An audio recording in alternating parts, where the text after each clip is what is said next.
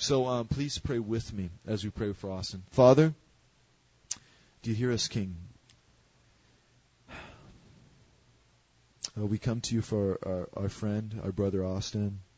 And as he sits over there in Iraq right now, I don't know where he sits, but you know the exact place of sand or dirt that he is sitting on. And we ask that your hand would reach down from heaven, that you would touch him, that you'd fill him with your Spirit new and afresh. God, that he would be even transformed in an instant and recharged. That maybe through the word there would be some special insight. Maybe an angel would come and touch him on the shoulder and rejuvenate his life.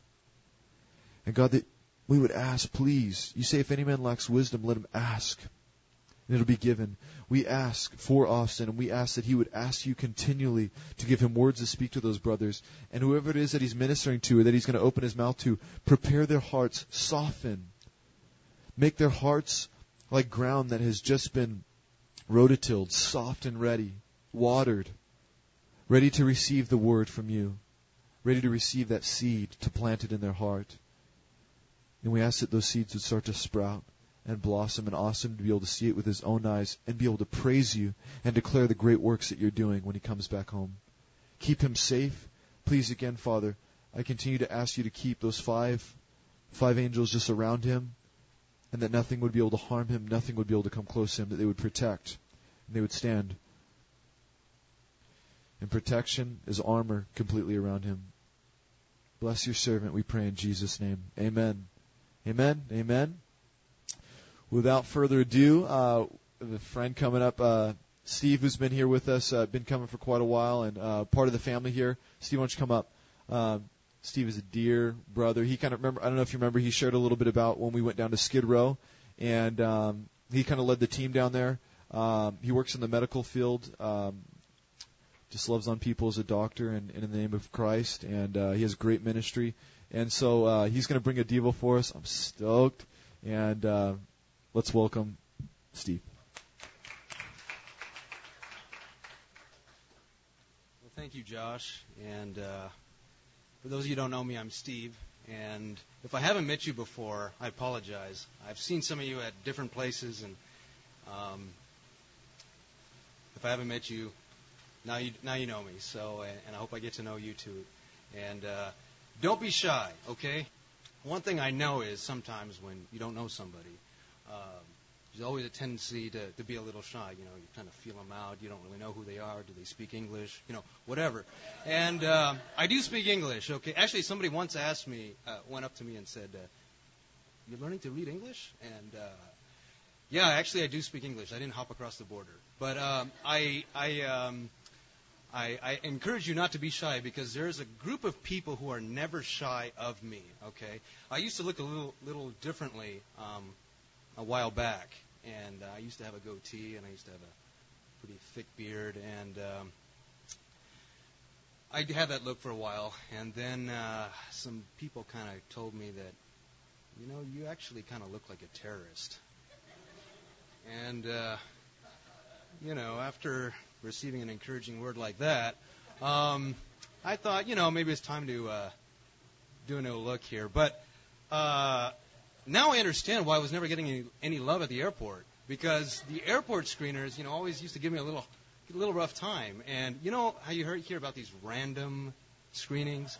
I was never randomly screened, okay? I was always targeted. I mean, always. It's like I had this invisible sign over my head that said, "Please frisk me," you know. And you know, the sad part about it is the last time that happened, I actually had my Harvest Crusade shirt on. And it's like, you know, if you can't get any love with the Harvest Crusade T-shirt, when can you get any love? But anyway, don't be shy, okay? The airport screeners aren't shy of me, so you shouldn't be either. But seriously, thank you for the opportunity, and I hope you realize how privileged you are to have somebody like Josh. Well, not somebody like Josh, to have Josh teaching the Word to you every night, every week. And thank you, Brian and Jay, when you're here. Is Jay here? Jay, leading in worship, and Robert for your leadership and oversight of this ministry and encouragement. Tonight I want to just share with you something. And first I want to tell you, my life a number of years ago was changed by Jesus Christ. And We don't have time tonight for me to go into my testimony, but you'll never believe it if I tell you it. It's just unbelievable. But I'm here today because of what God did in my life. And I want to share with you something tonight about the promises of God, okay? One thing that I found in my life is that the promises of God, they're not like wishful thinking, like I hope that turns out for you. The promises of God I found are 100% guarantees, take it to the bank. And one of those promises I want to share with you tonight, okay? And so, actually, a lot of these thoughts came after I heard one of Josh's songs, the song we actually sang earlier, You're the King. And so that's what I want to talk about tonight for the next few moments before we ask God's blessing on tonight's Bible study with Josh. There's a common theme in the Bible, and that theme is that people who walk very closely with the Lord, He reveals these new and incredible insights about Himself. You remember that He had 12 disciples, but there were 3 of them that were kind of like the inner circle, Peter, James, and John. And they got to see things that the others didn't get to see. One of them was the Mount of Transfiguration. You remember when Jesus was transformed before them? They got to see that. They got to hear the voice of God the Father.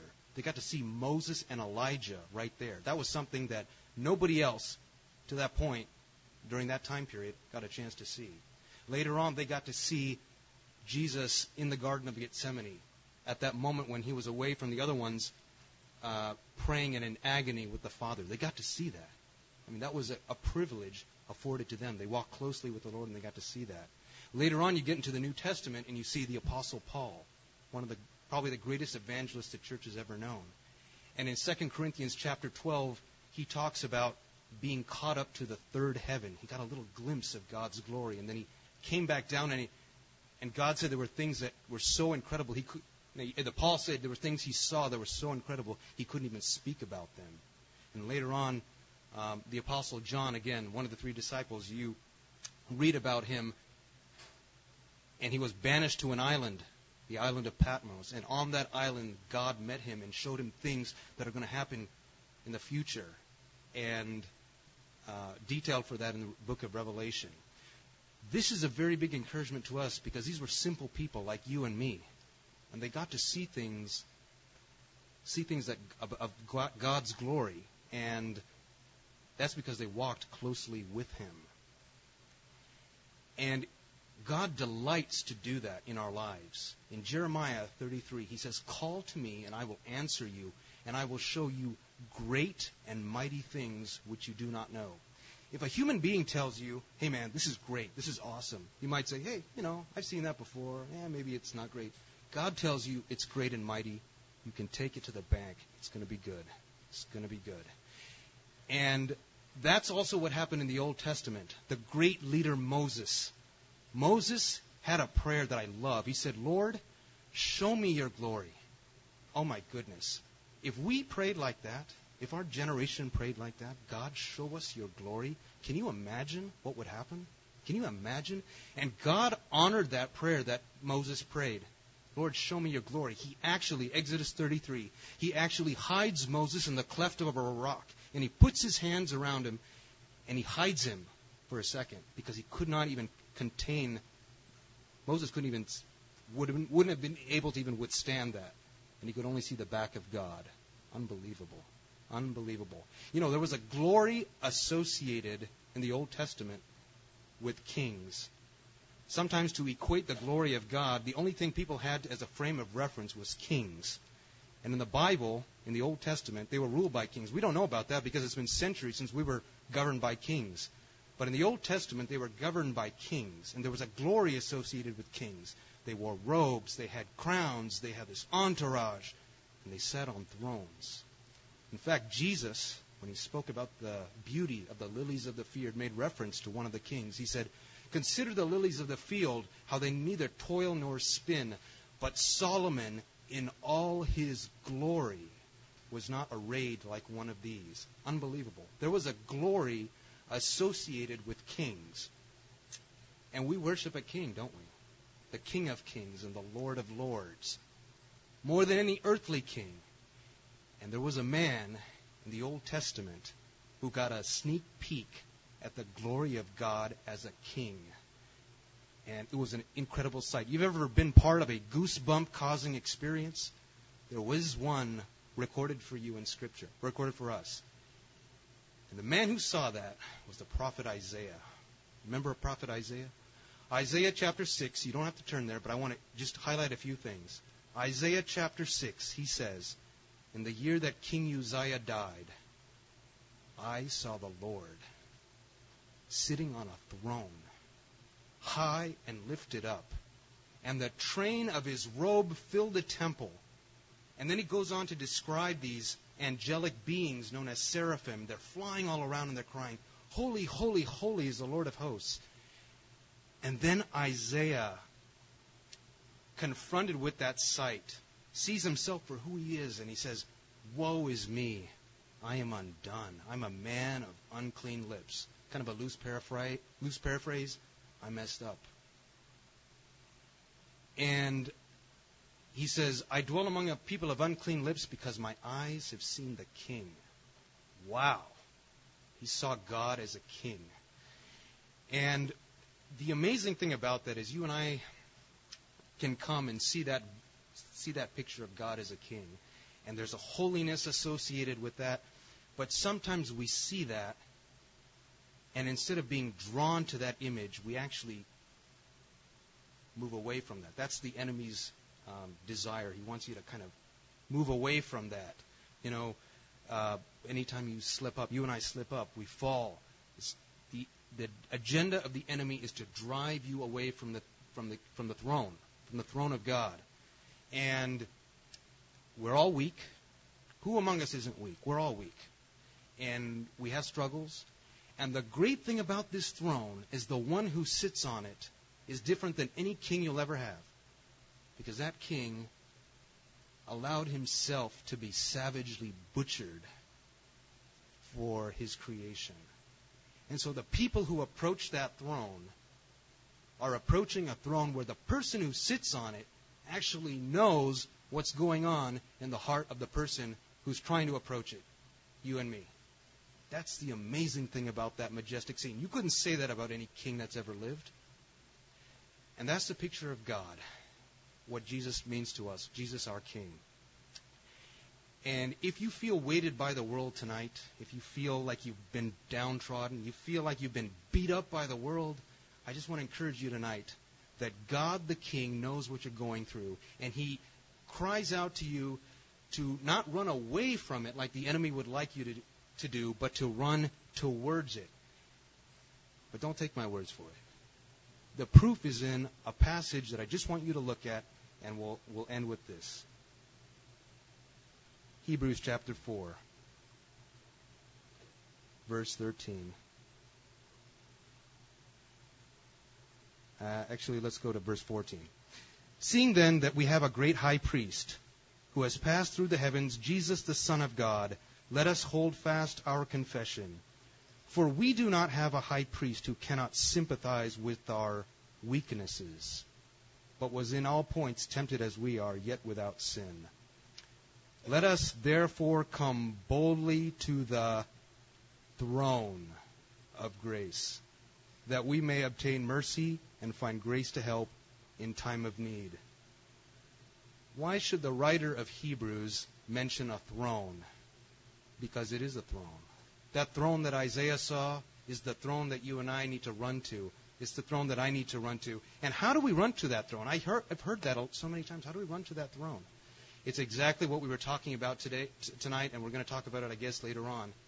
We get to that throne through our prayer life. That's how we get there.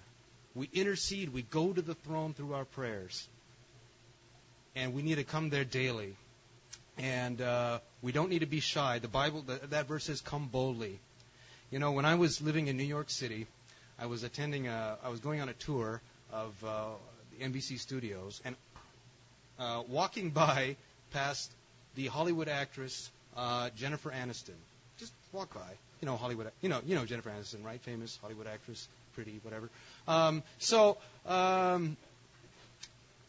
She was passing by. She was in the distance, and the tour guide said, "Don't any of you wave at her. Because if you wave at her and she waves back, this tour is over. And I thought, man, that's pretty rough. I mean,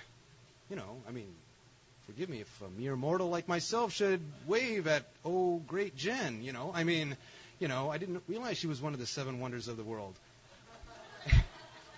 Actually, I probably should have waved because that tour was so boring. I wouldn't mind it if it ended. But in any case, God doesn't want you to be shy. He's not looking for hand waves. He wants us to come boldly to the throne. And we have that privilege as believers.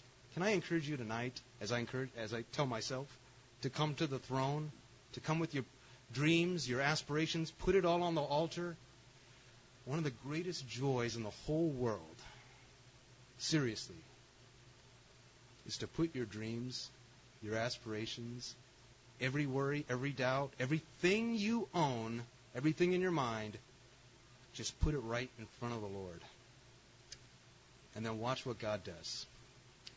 Every single one of you in this room has gifts, talents, abilities. Some of you don't even know the gifts and talents you have.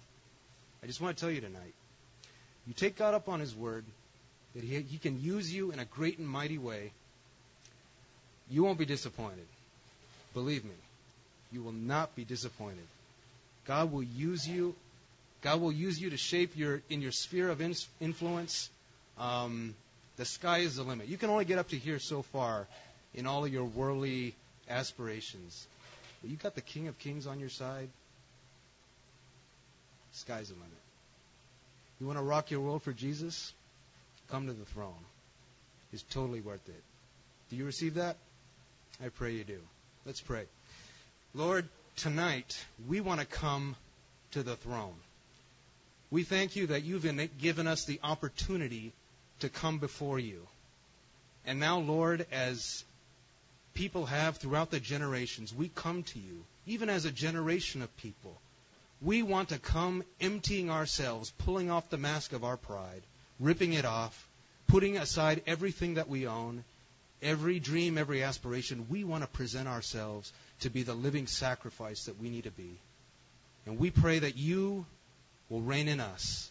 We pray that your kingdom, your glory would be seen.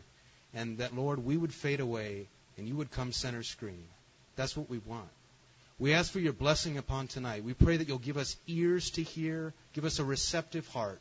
I pray now for your servant, Josh, as he opens the word to us, that, Lord, we will see new insights and we will come away from this place different than we first came in. For we ask it in the name of the King, Jesus Christ. Amen.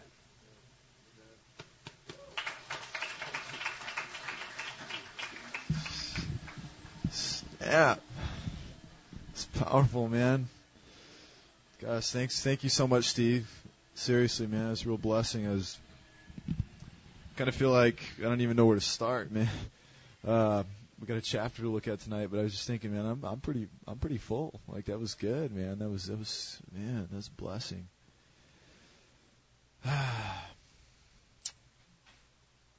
It's so true. You know, if you lay your feet if you lay your life at the feet of God, you're not going to lose. If you choose not to, you will lose. You'll lose all the days of your life. I was hanging out with a buddy last night, some old buddies from high school, and man, it's just classic. These guys just start telling me about everything and everybody that's going on. Like, all of my friends have kids now. None of them are married. A lot of my friends who were good buddies back in the day, they got drunk, and so they kind of got in a fight, and they're not friends anymore. One guy stole another guy's girlfriend, and they're ready to, like, throw down at every party now. It's, like, pathetic. You know, it's like the same thing. I just remember it. I remember being in there. I remember experiencing those things. You walk with God, and you can't lose. You walk with the world, and you're determined to fail. It's true. Seek after God all of your days, family. Don't let anything stop you with your walk with God. Like Steve said tonight, the throne room is open. The door is open. You don't have to wait for the scepter to come forth in order for you to come to the King. You can come right now, anytime you desire. And you can come boldly. He is your papa. He is your daddy. It's like the little boy who his father is king. And every time, of course, the servants come in and the soldiers, they all come and they bow the knee. But the little boy runs up and spills juice on his father, pulls his beard, just laughs and has a blast with his father. And this is the Father that we have. The Father tells you to ask of Him. He said, even a good father, if you ask for a fish, will He give you a snake? Or you ask for some bread, will He give you stone? No. Not even a father here on this earth. But your heavenly Father will give you whatever you ask. Go and sit on your Father's knee and speak with Him, spend time with Him, draw close to Him. Recognize that He is the Creator and King of the universe. And have the reverence and respect for Him. And then ask what you may. Talk to your Father openly. Be honest with Him. And watch what He'll do for your life. We're going to be looking at 1 Chronicles chapter 16 tonight. 1 Chronicles chapter 16.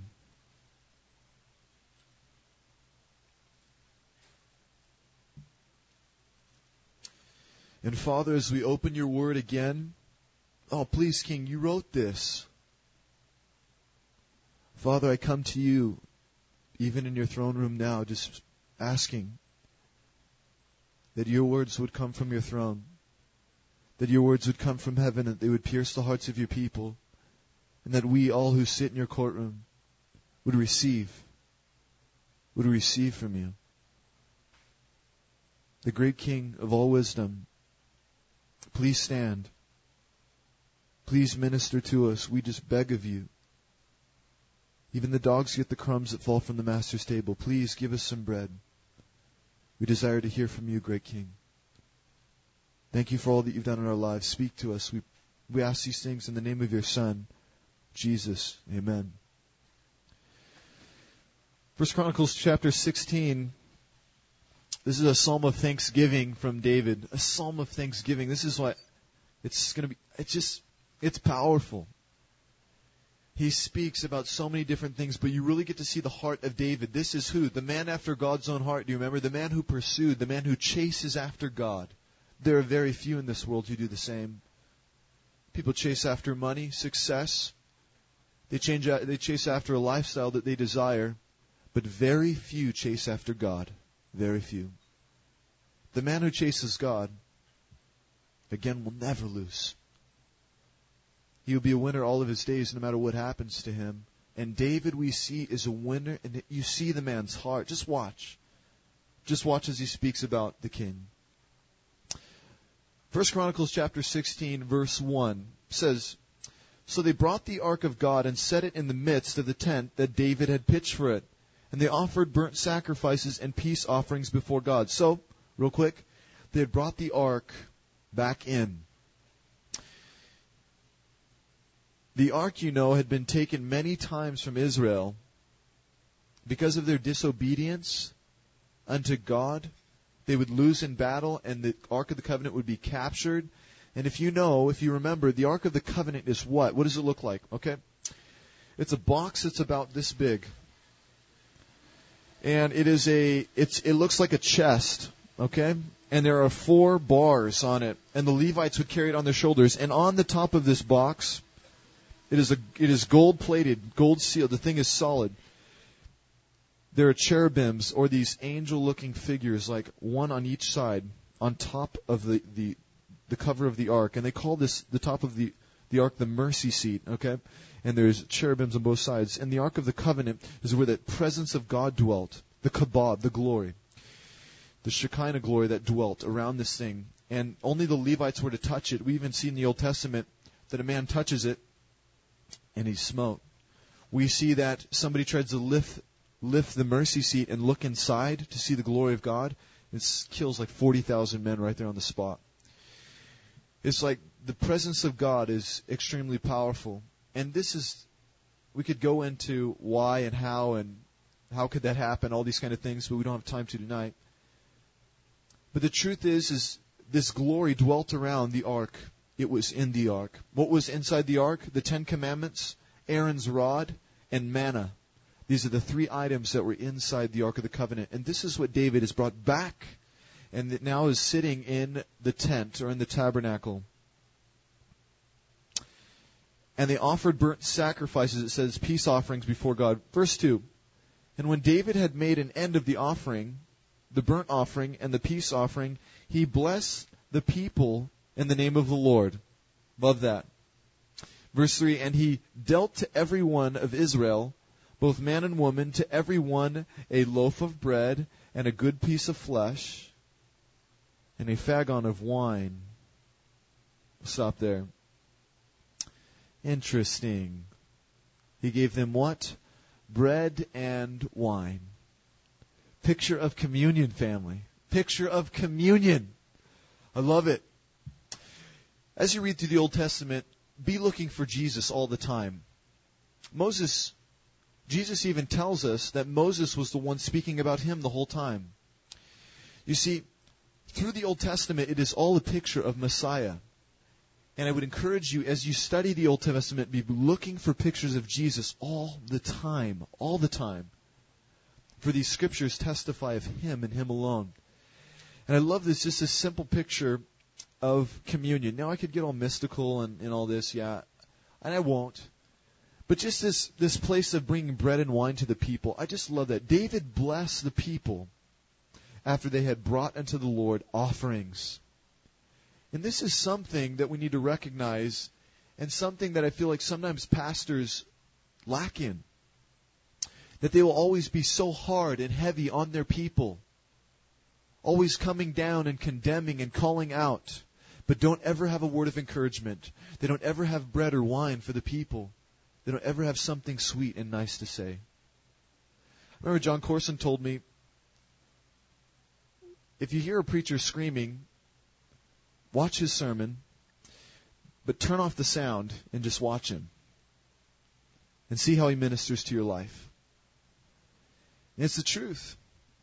There is a time to be angry, and there's a time to be, yes, righteously angry, and to come down and to call out the people. As Moses came down, do you remember? And shattered the tablets. But remember, he hit the rock when he wasn't supposed to. He would get very angry with the people, but at the same time he laid his life down for the people. Do you remember when he stood up on the mountain after they danced around the calf naked? He went up there and said, God's like, I'm going to smote him. All of them. I'm going to wipe them out. And he said, God, please, kill me before you wipe out the people. Blot my name out of your book before you do anything to these people. The heart of a shepherd. And it's true that there is a time and a season to rebuke and to exhort the people. But there is a time and a season to be encouraging and blessing and bringing them bread and bringing them wine. Blessing them. I'm not going to crack open wine for all of you, all right? Stop that. Not going to do that. Any kind of alcohol beverage, I won't. But hey, I'll buy you a soda. But you understand what I'm saying? There's a balance. There's no prophet who came and exhorted the people that did not love them and did not desire to wrap his arms around them and love them. You see many preachers getting caught up in condemnation and very little encouragement. David blesses his people. I love that. And verse 4, and he anointed certain of the Levites to minister before the ark of the Lord, and to record and to thank and praise the Lord God of Israel. Interesting. David said this, hey boys, you guys over there, Levites, yeah, you and you, I want you to start recording everything that God has done. And we need to give thanks and praise for these things. I want you to be recording all the things that the Lord has done. He appointed people to do that. Maybe we should appoint some people here tonight. To have someone, would there be someone maybe? Every time you hear a praise report, every time we hear something good, we write it down so that we would have a journal. We would have something that we can look back on and recognize the things that God has been faithful in and done. We to remember the things of the Lord. If there's someone here tonight that desires to do that, come up and talk to me afterwards, and we'll make it happen. someone to record the blessings and great things that happen here on Tuesday nights, the great things and blessings that happen in your life. They're to be recorded. If you don't have a journal, get one. You need to be writing down the things that God has spoken to you, the things that God has done for you. Because you forget. And then you get bummed and you wonder why life isn't going good and this and that. And then guess what? If you would just simply go back to your journal and look at the things that God has pulled through, and you would be encouraged and blessed in an instant. Your heart would be changed and you would be motivated. That is why Egypt is such a big deal to Israel. That is why the parting of the Red Sea is such a monument. Why? Because it is the greatest time in history when God had delivered Israel, delivered His people, except for the fact that Jesus Christ, dying on the cross, has delivered us. That is the greatest. And what do to remember? We take communion. We take communion. We take communion. And I talked with Robert about this. I would really love and desire for us, for you guys, maybe we can start doing that again, Robert. Maybe we can just listen, family, maybe during worship time, I would like to do this, have communion set up over here. And if you want to get up during worship and you just want to go over and you just take the elements back to your seat, and while worship is going on, you just remember God. Just thank you. I have not forgotten you tonight. I just want to say thank you, Jesus. And you remember the King and you partake. It is important that we remember every single day. I remember when I was in Mexico, every day we took communion. 5:30 in the morning we woke up taking communion. And the communion table was there, ready and available all day. Why? Because, hey, we went through hard times all throughout the day. And sometimes we needed to run to the table because we had a dispute with the brother. And when you go and sit at the table, hey, you can't hold anything against that brother. Because you're looking at the blood and you're looking at the body and it's like, oh, you're so good, King. I forgive him. You've forgiven me. I don't care anymore. It's fine. I'll go and do whatever. When you go to the table, sometimes you need to go to the table during your work. Sometimes you need to go to the table when you have a dispute with a family member. When something goes down in your life, you need to run to the table and remember Christ and remember what He's done for you. And celebrate the King and watch how your life will be changed in an instant. You understand? Communion is important. Remembering God, recording and writing these things out, very important. Do not forget. I have my Habakkuk book here. This is my journal, and I carry it with me always. That's why you see me with a backpack all the time, because this is with me. And I have sweet words that the Lord has written and spoken to me. The sweetest. Let's see what's the last thing He spoke to me. Yes. Just the other day as I was reading through Psalms, the Lord was speaking to me about all the things that He loves. And I was reading a passage and it said, the Lord loveth. I said, what does the Lord love? I got to know. And I started asking, Father, what do you love? And all of a sudden He showed me another scripture. And so I went and I typed in the concordance, the Lord loveth, this phrase. And there are only 5 verses in the entire Bible that says the Lord loves. The Lord loves judgment. He loves the gates of Zion. Interesting. He loves righteousness. And He loves whom He corrects. And He loves whom He chastens. What a great King. I got to write that down. What if I would have forgot? I wouldn't have been able to share that with you.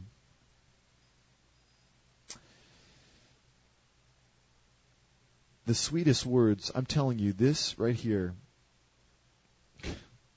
this is a gold mine for me right here. God has spoken to me hundreds of times, and it is all documented right here. And I'll have this forever, and I hope to pass it on to my child one day, so he can look and see all the things, all the times when God spoke to his father. And he can rest on these things. I have Psalms that I've written in here, things that God has spoken to me, and I would encourage you, family, to get yourself a journal ASAP, something that's quality, and keep it close to your heart. Write down those things so you can reference back. I read things in there that I completely forgotten that I even wrote, and my heart is blessed and refreshed and renewed in an instant, because it's that powerful. It was the word that God spoke to me then, and it's just as powerful in my life today. Those special words that only are for you and no one else. They'll speak to you when you crack it back open. Let's move on. Record. David anointed Levites to record. Verse 5. Asaph the chief, next to him, Zechariah, Jeiel, and Shemramoth,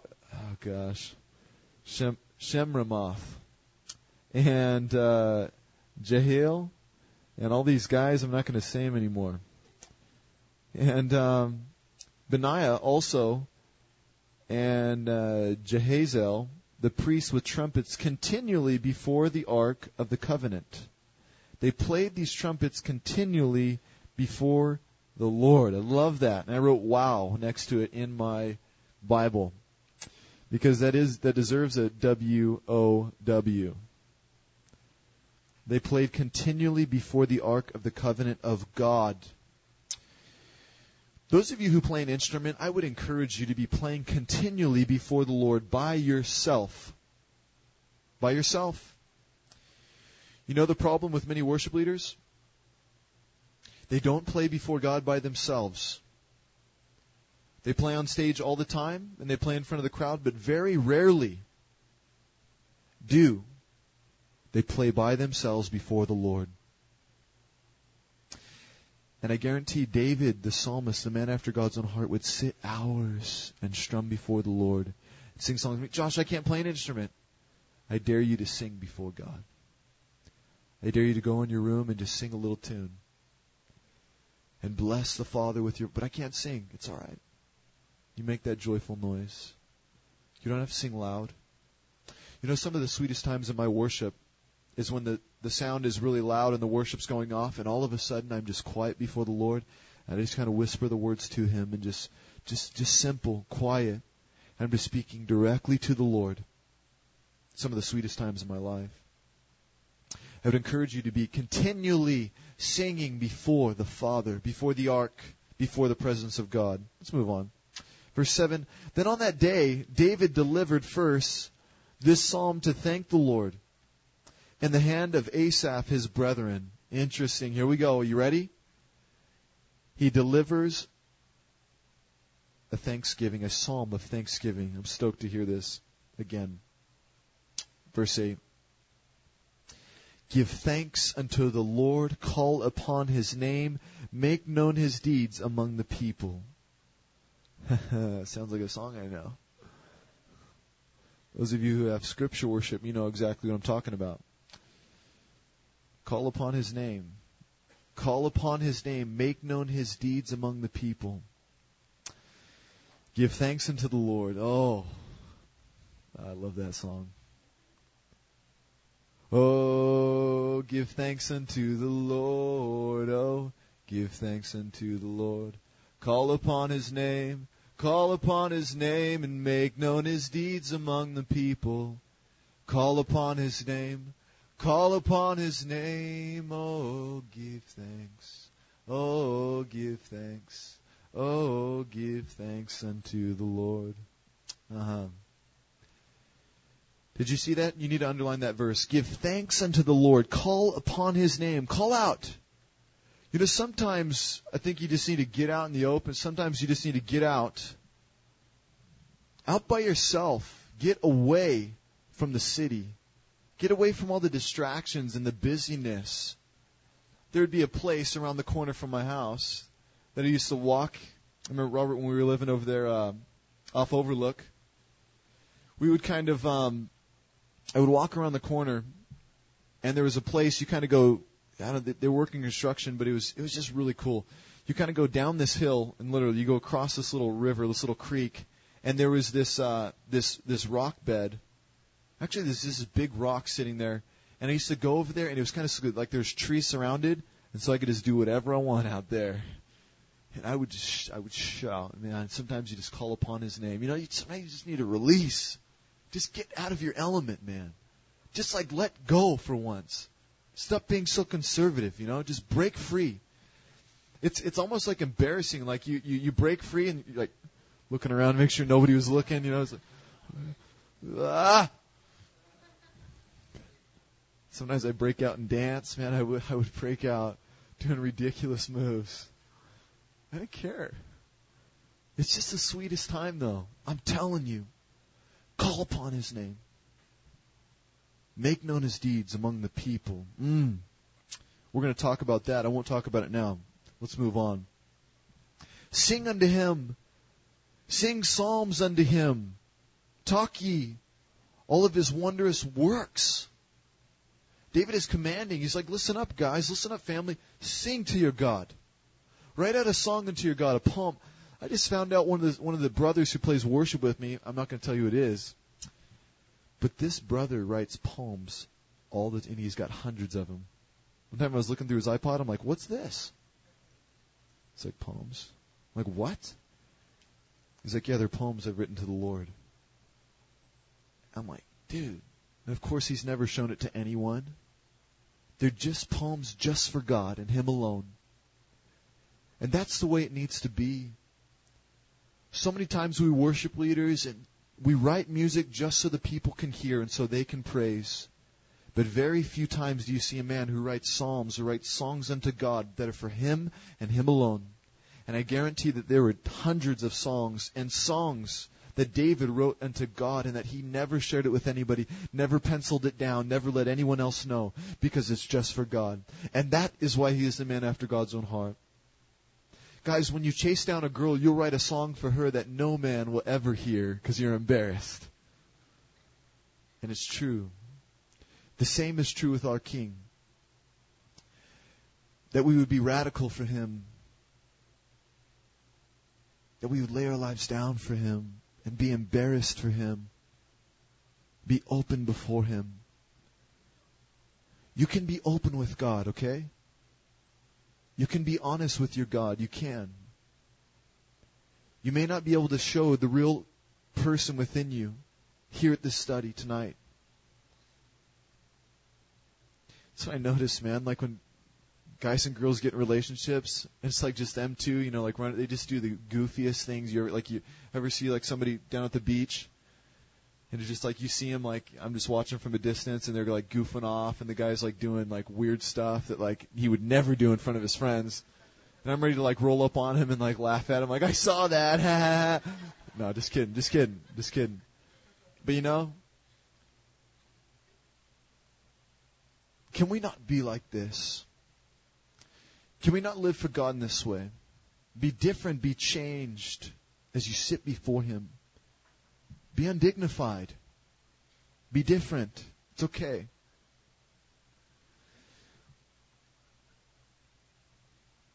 David commands us to talk of all His wondrous works. To talk about all of His wondrous works. I don't think we do enough hearing about what God has done in everybody's life. Talking about His wondrous works. You know what? I bet you, when Israel was delivered from Egypt, remember? Everyone heard. I mean, kings from all around the world were hearing about this. They knew it was going on. And we need to declare and let people know when God has done something in your life. It is important. Your coworkers, it's okay. Why are you so happy today? What's that silly grin doing on your face? Well, did you get a girlfriend or something? No. God bless me. I don't want to hear about. No, you got to hear this. This is crazy. You got to listen. God did this for me. God pulled through in this situation. Declare His wondrous works. Let people know how great God is. I think we talk too much. Sometimes I just feel like I preach too much. And I try to let it come out, but I want to hear from you guys more. I want to hear what God's doing. I want to celebrate with you. I want to hear those crazy stories go down, where we all like just break out and like just clapping and celebration. It's like, yes, our God is great, and He is moving, and He is powerful. We need to declare His works unto the people. You know what the world thinks God is? He's some big meanie in the sky who wants to ruin everybody's fun. What God do you know? I know a God who is great, wants to show you mighty things which you do not know. We need to declare this. We need to start declaring. Man, I'm thinking about college for some reason right now. When I was in college, Cal State San Bernardino, for a year. You're like, what, Josh? You went to school? Yeah, exactly. Yeah, it was crazy. But I remember, I was telling Fredo the other day, I was taking this oral communications class. And I got to declare the wondrous works of God before the professor. I got to give 3 speeches that year, and that's your grade. Number 1, a demonstration speech. And I did what? I taught the people to break dance. I taught them the 6 step. You're saying you're kidding. No, I'm not. No, we moved all the desks back, and we turned on the music, and I taught the 6 step. Anyways. The next speech was an informative speech. See, I got an A on demonstration. The teacher was stoked on that. But then, informative speech, so I gave information on Christianity. Lots of info. Educated the people there in that classroom. And the final one was, I think I got a B or something like that. The final one was a persuasive speech. Whew. I got on my face and I prayed and called out to God to just bring fire in that room. And I got out there. I was nervous. I was shaking. It was just a room of seriously 40 people. Small. And this teacher was an atheist. And I got up. And I was just shaking in my boots. I had 6 minutes. And I was just I'm going to bring the cross. I'm going to preach the cross. I'm going to preach the gospel. That's what I'm going to do. And I'm going to persuade these people to Jesus. And so I brought it full blast. I didn't hold nothing back. And what happened in about 4.5 minutes, it was getting so thick and intense. Sometimes when I'm preaching and all of a sudden it's really quiet, you drop a pen in here, it's everybody's just stop. It was so intense in that room. And the teacher's atheist, so I just knew she was just couldn't, because I'm feeding these kids, persuading them to Christ, come with me, and she's just and in about 4.5 minutes she says, Mr. Thompson, you need to stop. I said, no, I have 6 minutes, and I just continued on. And I don't know if I was that bold, but I said, I still have 6 minutes. And I continued on. And then at about 5, another 30, 40 seconds went on. She says, if you don't stop, your grade will be dropped. I said, no. And I continued on. I preached the gospel. And it was very thick in that room. The teacher got up and left the room after I was finished. And I remember the kids around me. Many of them, they, Josh, don't worry about it. It was really good. We really appreciate that. And we thank you for just making a stand for God. Something like that, they said. And I was blessed, and I was so scared. I did. My grade was actually dropped. I got a bad grade. And it's all right, it was a great blessing that I got to declare the works of God to the classroom. And if you have opportunity to declare the works of your King, and I guarantee that at the end of that speech, not one of them could shake their fist at God and say, why God this and why God that? No, God is reaching down to every single man. If you choose to reject Him, it is your bad, my friend. You send yourself to hell. God has laid His life down for the people. He is not a big meanie in the sky or a tyrant. He is a God who does great and wonderful works and who has laid His life down for His people. We are to declare those works unto these people. Declare the great things that God has done in your life. Don't be scared. Last night when I was sitting down with my old buddies, the question came, so what are you doing now? And I was scared. I was sitting there oh great, do I start preaching a sermon or what? I just said boldly, I said, I just started working for the church again. And one of my buddy's moms was actually there at the table. She's kind of really wild and crazy woman. And she was sitting there, and when I said, she's like, oh, you work for the church? Yeah. And my buddies, my friends don't expect that, even though I tried to walk as a Christian way back when. They just don't expect, like, they look at me, and just the way I don't know, the way I act, the way I look, just how I do. It's just, I'm not the cookie cutter, like, church guy, I guess, and so it's like, yeah, I work in the church. What'd you do? Well, I used to help out, just helping high school kids get their lives right with God. And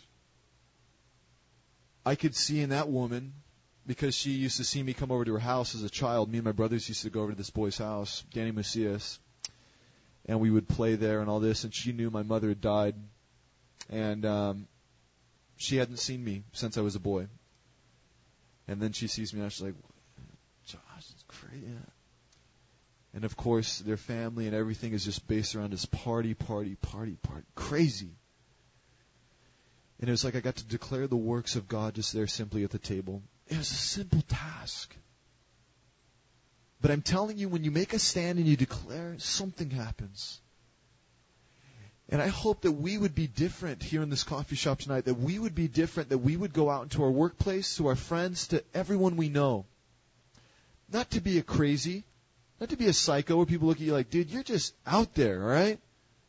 Because they weren't looking at me at the table saying you're out there and didn't want to listen. No.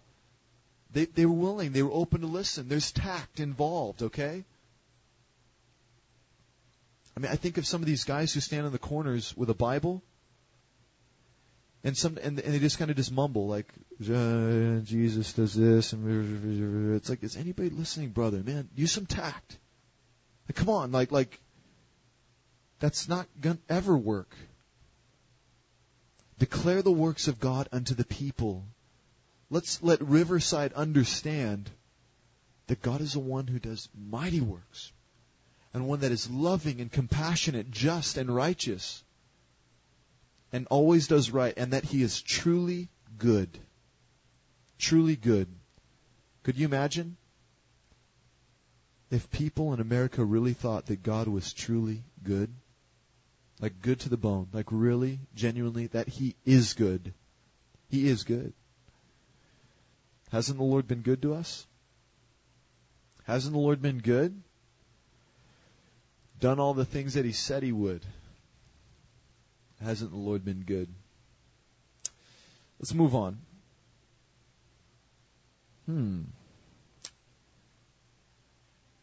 Verse 10. Glory ye in His holy name. Let the heart of them rejoice that seek the Lord. Did you hear that? Let your heart rejoice. Glory in His name. Verse 11. Seek the Lord and His strength. Seek His face continually. Look at how I just feel like this psalm is, it's so meaty. Seek His face continually. Like I'm full already. Like let me just dwell on that. Seek His face continually. Seeking the face of God. There's a song that goes, draw me near to you, my God. I long to be right by your side. Draw me near to you, my God. I long to be right by your side. That is the prayer of only a man who truly seeks the face of God continually. Who says, draw me near. I just want to be by your side. I just want to be close to you.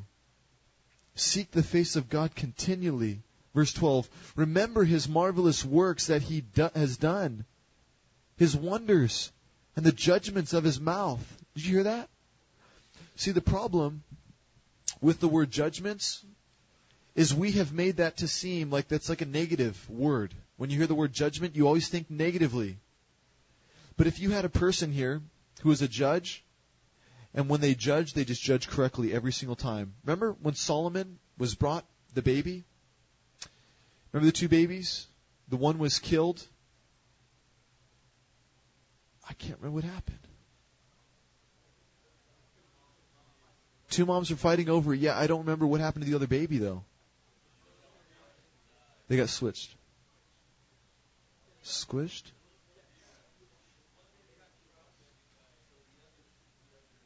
That's right. One baby died, and the other mother went and took the other mother's baby. Yeah. And I just remember Solomon standing there, and the women are like, well, what are we to do? The perfect, the super master judge the man who has more wisdom than any human to ever walk the earth except for Jesus Christ, he looks at them and says, take the baby, bring a sword. I will cut the baby in half and give each one of you half. And the mother, their true mother, cries out, no, don't do it. And then Solomon says, this is the true mother. Give the baby to her. And you would say to that, that is beautiful judgment, wouldn't you? Amazing judgment.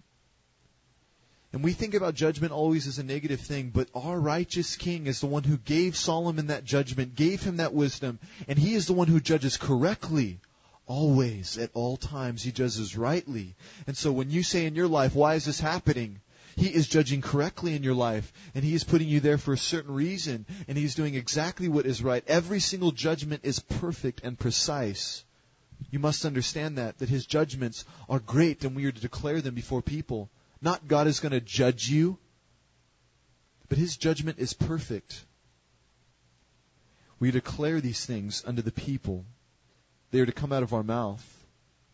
Verse 13, O ye seed of Israel, his servant, ye children of Jacob, his chosen ones. He is the Lord our God. His judgments are in all the earth. Be ye mindful always of his covenant, the word which he commanded to 1,000 generations, even of the covenant which he made with Abraham, and the oath unto Isaac, and hath confirmed the same to Jacob for a law, and to Israel for an everlasting covenant, saying unto thee, will I give the land of Canaan, the lot of your inheritance, when you were but few, even a few, and strangers in it.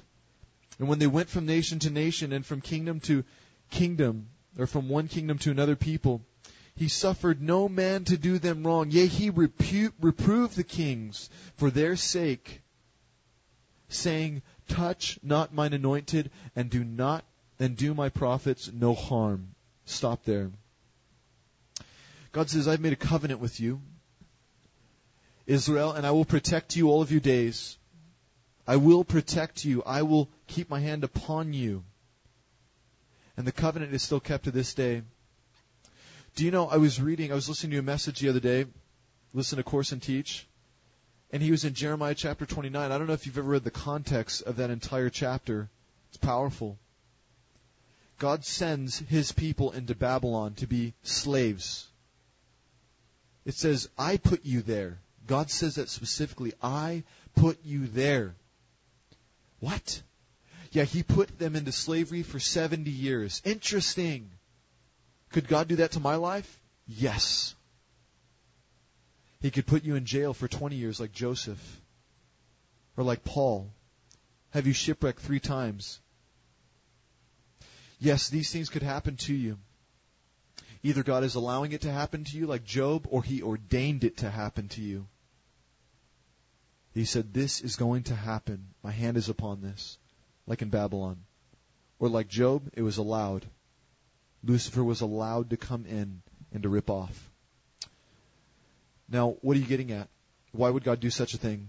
Why would he ordain something like 70 years of slavery in Babylon? Did you know that Israel never turned to idolatry after Babylon? Never again.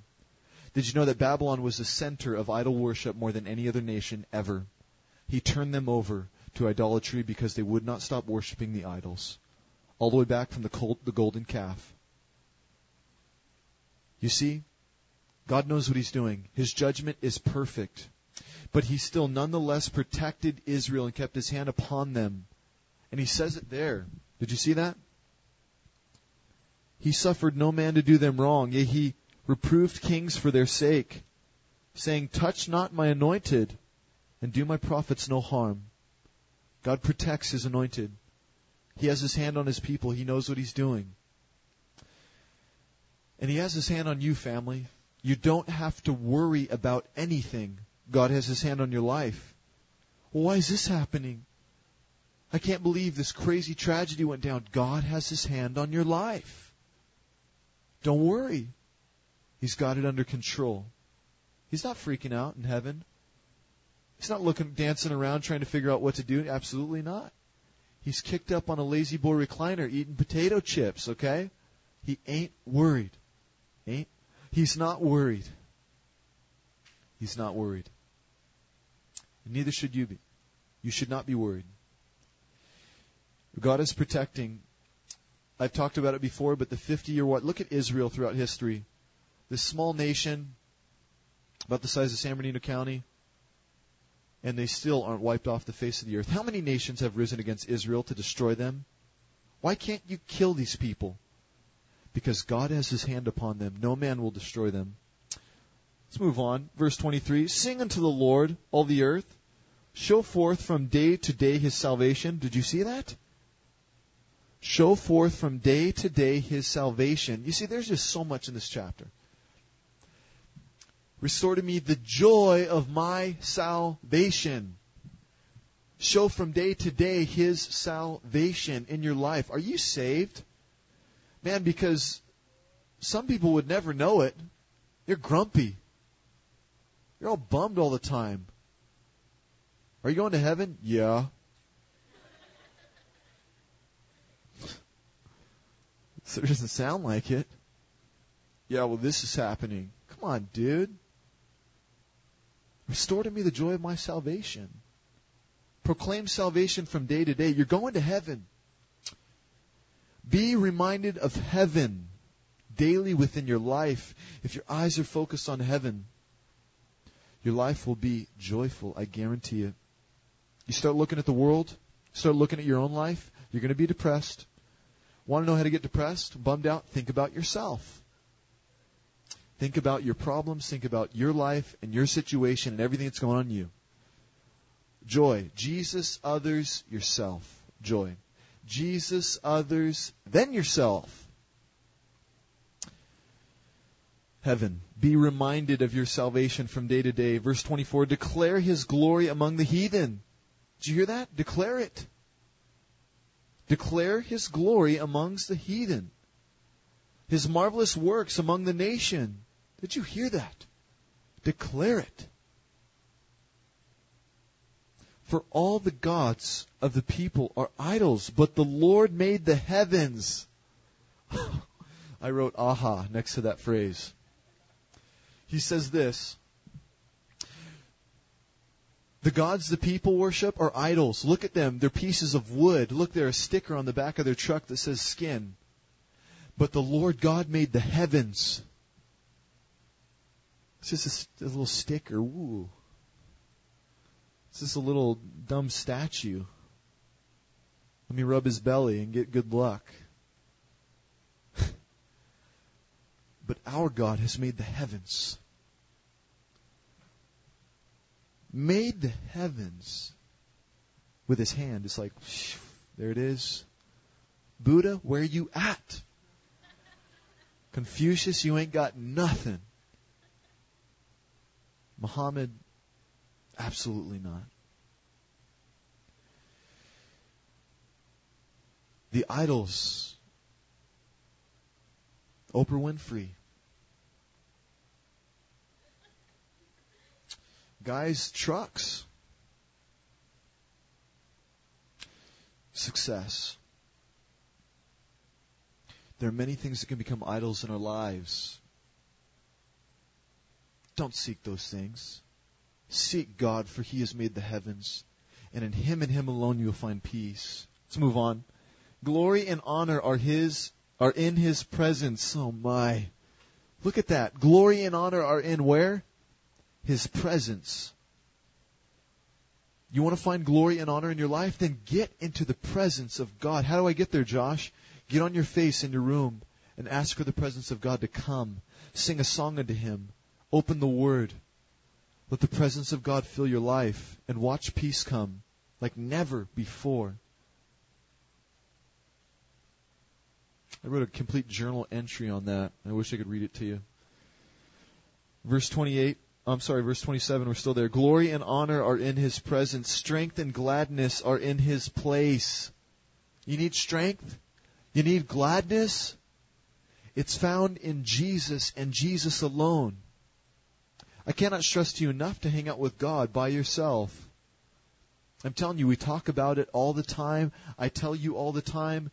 I was talking with a pastor just last week, and I could feel that the conversation was getting really convicting and really heavy because I was sharing with him that I used to do a bunch of things for God, but I never talked to Him. I never spent time with God by myself. And all of a sudden he had to start sharing with me all the times he'd spent with God by himself. He's a pastor. He's like 45 years old. And he said, one time I was talking to God and my granddaughter came in and interrupted me. He's like, that's awesome. That's what we need. And I could tell that he was being reminded of the times that he had spent with God by himself. Those sweet times that no one can ever steal from him. We've got to get back to that. We've got to get back to that, family. Anyone in here who tells me I go and spend time with God by myself and I talk to him, I open my mouth and I truly seek his heart, and they tell me I'm not filled, you are a liar. Because if you seek the face of God and you spend time with him by yourself, you're not doing it to get brownie points. You're not doing it so you can tell people you spent time with God. You're not doing it to fulfill some self-righteousness, like I spent an hour with God, I watched the clock. But you're doing it solely, you're not watching the clock, you've taken a walk with the Lord, and you're just saying, Lord, I'm going to hang out with you and spend time with you. You will be free. I guarantee it. There's nothing greater on this earth. Every man of God I talk to, they say the greatest times, it is not after teaching to 1,000 people. It is not after leading worship. It is not after doing any of these things. It is after spending time with God by myself that I experience the greatest moments of joy in my life. That is where it's found, and I'll testify it till the day I die, because that is my joy. This is not my joy, family, as much as I'd like to say it is. This is a part of the joy I experience in my walk with God. But my time with Jesus by myself, when I am with my King, that is the greatest times of my life. And that is the sweetest time. And I would sacrifice that for no one. And that is one thing I'll run to all the days of my life. For that is where what is found? Verse 27, glory and honor, strength and gladness. Verse 28, give unto the Lord, ye kindreds of the people. Give unto the Lord glory and strength. This psalm is so sick. It's so amazing. There's so much meat again. He says, give unto the Lord. You see, at the end of your life, if you find that you've given to yourself all of your days, and you've given to no one but yourself, you'll be miserable. You see many old men and many old women who sit there in their stubbornness, who are ticked off at life because they have done nothing for anyone but themselves. They don't care about God and they don't care about people. But that sweet little old lady who comes and brings cookies across the street, for many times she is one who seeks the face of God and is willing to pray for you. Just amazing. Who gives of herself continually. I speak of this old woman, again, who goes to the prisons all the time and ministers to these murderers. She's like in her 70s. And she tries to take the homeless man home, and her husband has to tell her not to. She wants to cook him dinner. That is where joy and gladness is found, in giving unto the Lord. Jesus first, others, then yourself. Let's move on. Give unto the Lord. Verse 29 again, give unto the Lord glory due to his name. Bring an offering, come before him, worship the Lord in beauty of holiness. I mean, I'm like brimming. Like I feel like I can't swallow anymore. This thing is so rich. It's like after you've eaten like a piece of chocolate cake and ice cream and then 3 cookies, and you see that chocolate cake and you're like, man, it tastes so good, I just want more. But you can't take it in. You know, you're just like, it's up to here. That's what I feel like right now. It's like, Lord, I need to just think about these things you've already given. This is so much. Give glory. He's commanding us, give glory to the Lord that's due to his name. Due. Come before him, worship the Lord in beauty of holiness. Fear before him all the earth. The world also shall be stable, that it might not be moved. Let the heavens be glad. Let the earth rejoice, and let men say among the nation, the Lord reigns. I need to write a song. The Lord reigns. And the people, we need to shout that at the top of our lungs, the Lord reigns. Verse 32, let the sea roar and the fullness thereof. Let the fields rejoice and all that is therein. Then shall the trees of the wood sing out at the presence of the Lord, because he comes to judge the earth. Wow. The trees singing. I remember when I was in Mexico, many times I would walk past the cow or the horse and say, did the Lord just walk by here? They just look at me. And I would just sometimes just start talking about, it's just like, I know you know the King. I know you know him. You see him come by here many times. Do you bow the knee? You better. Creation. I really believe that creation screams at the voice of God. All of creation praises his name. Do you know there's a time coming when Jesus will reign on this earth for 1,000 years with you and me? In Jerusalem is where he will reign. There's a time coming when Jesus Christ, our King, will sit there in the temple, and that all of creation will praise his name. And it will be for 1,000 years that we will dwell here on this earth. Maybe we'll come back over here to Sips, okay, during the 1,000 years here. All right? We'll meet over here. We'll talk about the Lord over there in Jerusalem. Then we'll go see him and bow down before him and praise him and lift him up and shout to him, you're the great King. Hey, Jesus. And you say, hey, Josh, good to see you. I'm like, hey, Lord. Continue on my way. It's going to be sweet. Let's move on. Oh, give thanks unto the Lord. Verse 34. For he is good. For his mercy endureth forever. I'm just going to read, okay? I just can't expound anymore. I'm just going to read this. You take it in. This is just amazing. And say, ye, save us, O God, our salvation. Gather us together and deliver us from the heathen, that we may give thanks to thy holy name and glory in thy praise. Blessed be the Lord God of Israel forever and ever. And all the people said, Amen. Praise the Lord. So he left, therefore. He left before the ark of the covenant, the Lord of Asaph and his brethren, to minister before the ark, continually as every day's work required. And a bunch of names. And the Zadok, the priest, brethren, the priest, and before the tabernacle of the Lord and the high place, that was at Gibeon, to offer burnt offerings unto the Lord upon the altar of the burnt offering continually, morning and evening. Interesting. And to do according to all that is written in the law of the Lord, which he commanded Israel. And with them, He-Man. That's what it says. You wonder where they got that character from, don't you? He-Man. And Jeduthun and the rest that were chosen who were expressed by name to give thanks to the Lord, because his mercy endures forever. And with He-Man and Jeduthun, with trumpets and cymbals for those that should make a sound, and with musical instruments of God. And the sons of Jeduthun were porters. And all the people departed, every man to his house, and David returned to bless his house. Tastes good. Oh, Father. You know, it says every man returned to his house, and David returned to his house and what? Blessed his house. And now that we have partaken of this psalm and this thanksgiving with David, we are to go into our homes and we are to bless our house. We are to love on our family. We are to love on our friends. We are to love on the people who are around us. Bless them, family. Bless them as David blessed them.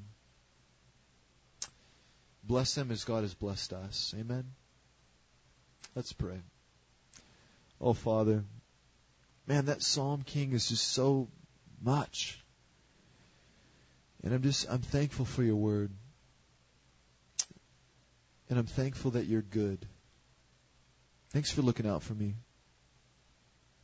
Thanks for being on my side. Thanks for always doing what's best for me. As much as I don't want it sometimes, and as much as you try to keep me from sin, thank you for disciplining. Thank you for chastising. Thank you for keeping me handcuffed close to you.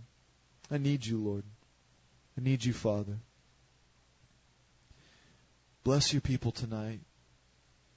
Oh, please let them taste of your presence and your word. Let them walk away just with something like never before as they seek your face tonight and in the morning. Minister to your people. Thank you. Thank you for giving us food. Thank you for giving us these lives. We're blessed to have you. We will serve you all of our days. We lay our lives before you tonight. If there's anything you desire, let us know, King. We're here. We love you. We pray these things. It's only because we can pray these things. It's because of your Son, Jesus. Amen. Amen. Amen. Love you guys.